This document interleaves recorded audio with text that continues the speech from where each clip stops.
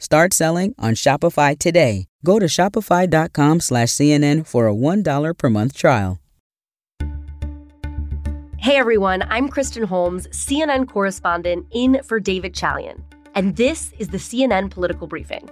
Here's what you need to know in politics for Wednesday, May 3rd. Political ads, debate drama, fundraising, the 2024 presidential campaign is kicking into high gear for both parties.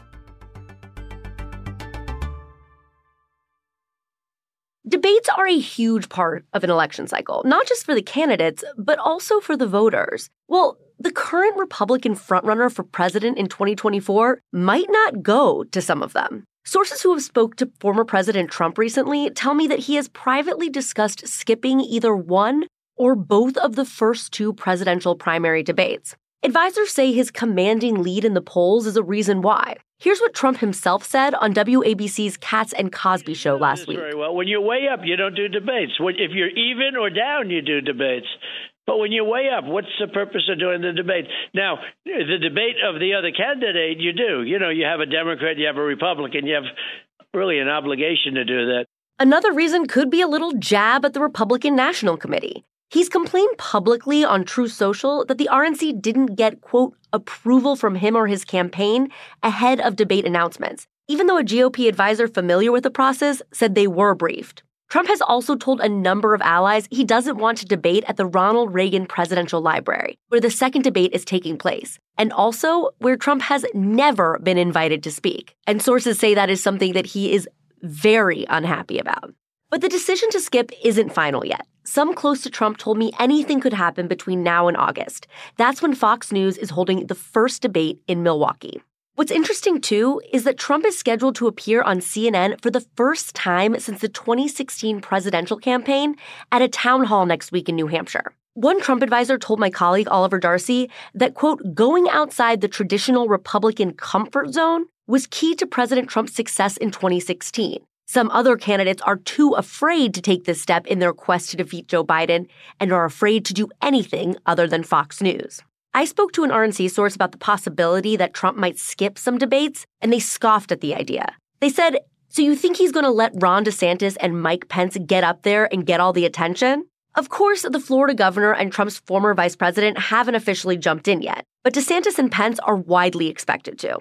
DeSantis has put off his decision until after the state's legislative session, which is slated to end on Friday. But that hasn't stopped super PACs aligned with Trump and DeSantis from running ads attacking each other. A source familiar with the Trump-aligned group MAGA Inc. told me on Monday that it's placing a new ad buy in Iowa and New Hampshire, critical early voting states for that nominating process, going after DeSantis and his past positions on entitlement programs.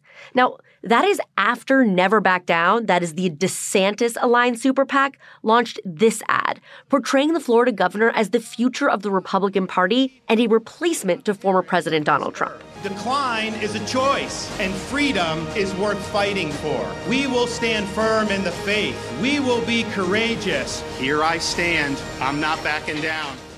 Another sign that signals that DeSantis is seriously considering a run, a bill is awaiting his signature that would allow the Florida governor to stay in office while running for another office. This is interesting because in 2018, when he won the Republican nomination for governor, he voluntarily resigned from the U.S. House to campaign. He suggested in his resignation letter to then House Speaker Paul Ryan that it was the right thing to do to, quote, honor my principles and protect the taxpayer. So his own words might complicate his defense if he does sign this bill and run for president. DeSantis hasn't publicly addressed the measure, and his office did not respond to a request for comment.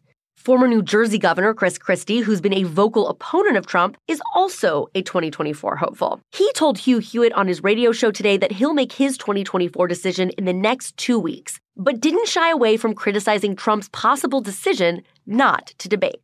I'm sorry to see that Donald Trump feels like if he gets on the stage, he's at risk of losing his lead. If, in fact, his ideas are so great, if his leadership is so outstanding, that his lead will only increase if he gets on the stage, not decrease. But obviously he's afraid.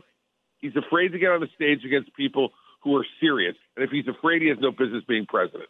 Nikki Haley is running against Trump for the nomination and hopes to run against Biden in the general, as the current president faces no serious competition for the Democratic nomination yet. And while polls show she's got some catching up to do in the primary, she's been pitching herself as a next-generation leader. It's no secret that the question of age and the extent of which voters should consider that when it comes to supporting a candidate are boiling up. Joe Biden's the oldest U.S. president ever at 80. Trump is turning 77 next month.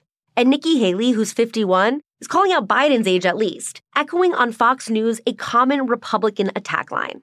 I mean, this is a serious issue because we all now know a vote for President Biden is a vote for President Harris. And that's not, hurting anybody's feelings or being disrespectful. That's a fact.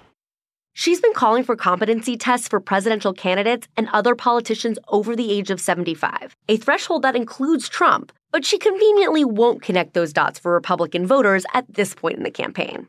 These attacks and questions about Biden and age will only intensify all the way up till next November. And it's not just Republicans and the media harping on this, it's voters too. An NBC News poll from last week shows that 70% of Americans didn't want Biden to run again, with half of those Americans citing age as a major reason. Last week, after he announced his re-election bid, President Biden had a hard time answering a question about the results of the poll. With regard to age, I can't even say, I guess how old I am, I can't even say the number. It doesn't register with me.